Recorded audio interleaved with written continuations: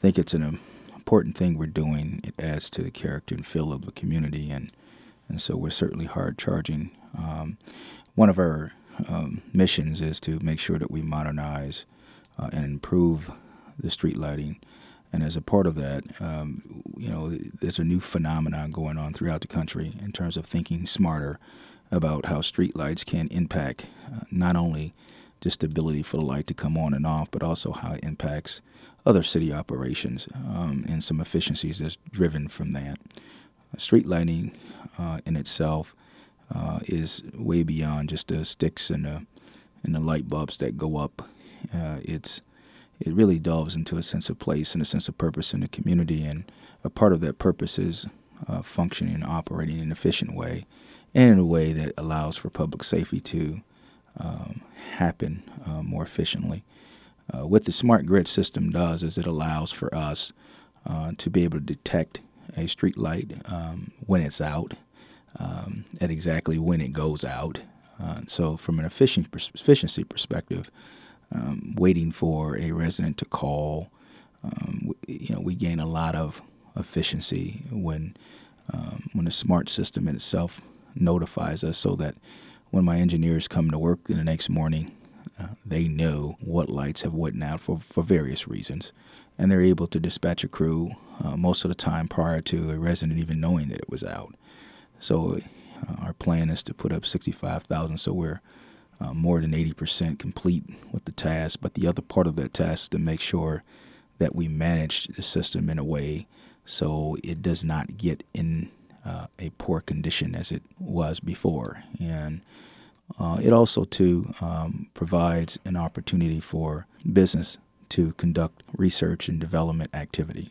We have been certainly reached out to and contacted by at least the automotive industry, who is interested in testing things like remoteless, driveless vehicles. And that's important from an economic development perspective. Where are you with the process, and what's kind of the next step to make this come to fruition? Mm-hmm. We went out and did a bid. We had over 20 different, by the way, we've been looking at this now for over a year as we have been engaged in rebuilding this system. And, we've had over 20 or so companies from around the world, some of them here local as well, to make submissions to that bid. And so we've vetted that back, and we've got at least 3 bidders who we're going to be having further discussion with. But the next step is to have those conversations, and then we'll go back to the board, select a vendor to move forward with, and then we'll begin the implementation of it. But the goal is to have it be fully integrated with our system by the end of 2016. And as that comes to fruition, will citizens notice a difference, or will it be down the road when they notice the fruits of these improvements? They'll notice some right away. I think particularly, when you see a light that's out, or your ability to see a light that's out. What we found from talking to some others who have this technology up, what their citizens notice is that oftentimes, if they see a light that's out before they call, or when they call, they're told when it's going to be repaired, and that's the most clear signal, and which is a difference, right, from being responsive to being proactive and making sure that the investment that we've put in place carries the day long term. Give me a rough idea of what the cost is for these improvements.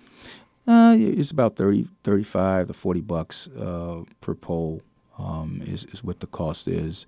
Holistically, over our entire system, it'll be about $2.5 to $3 million, which is quite common in the marketplace for this type of technology. But we're still I'm speaking in those terms because we're still negotiating what that price would be. We'll end up finalizing that over the next several months.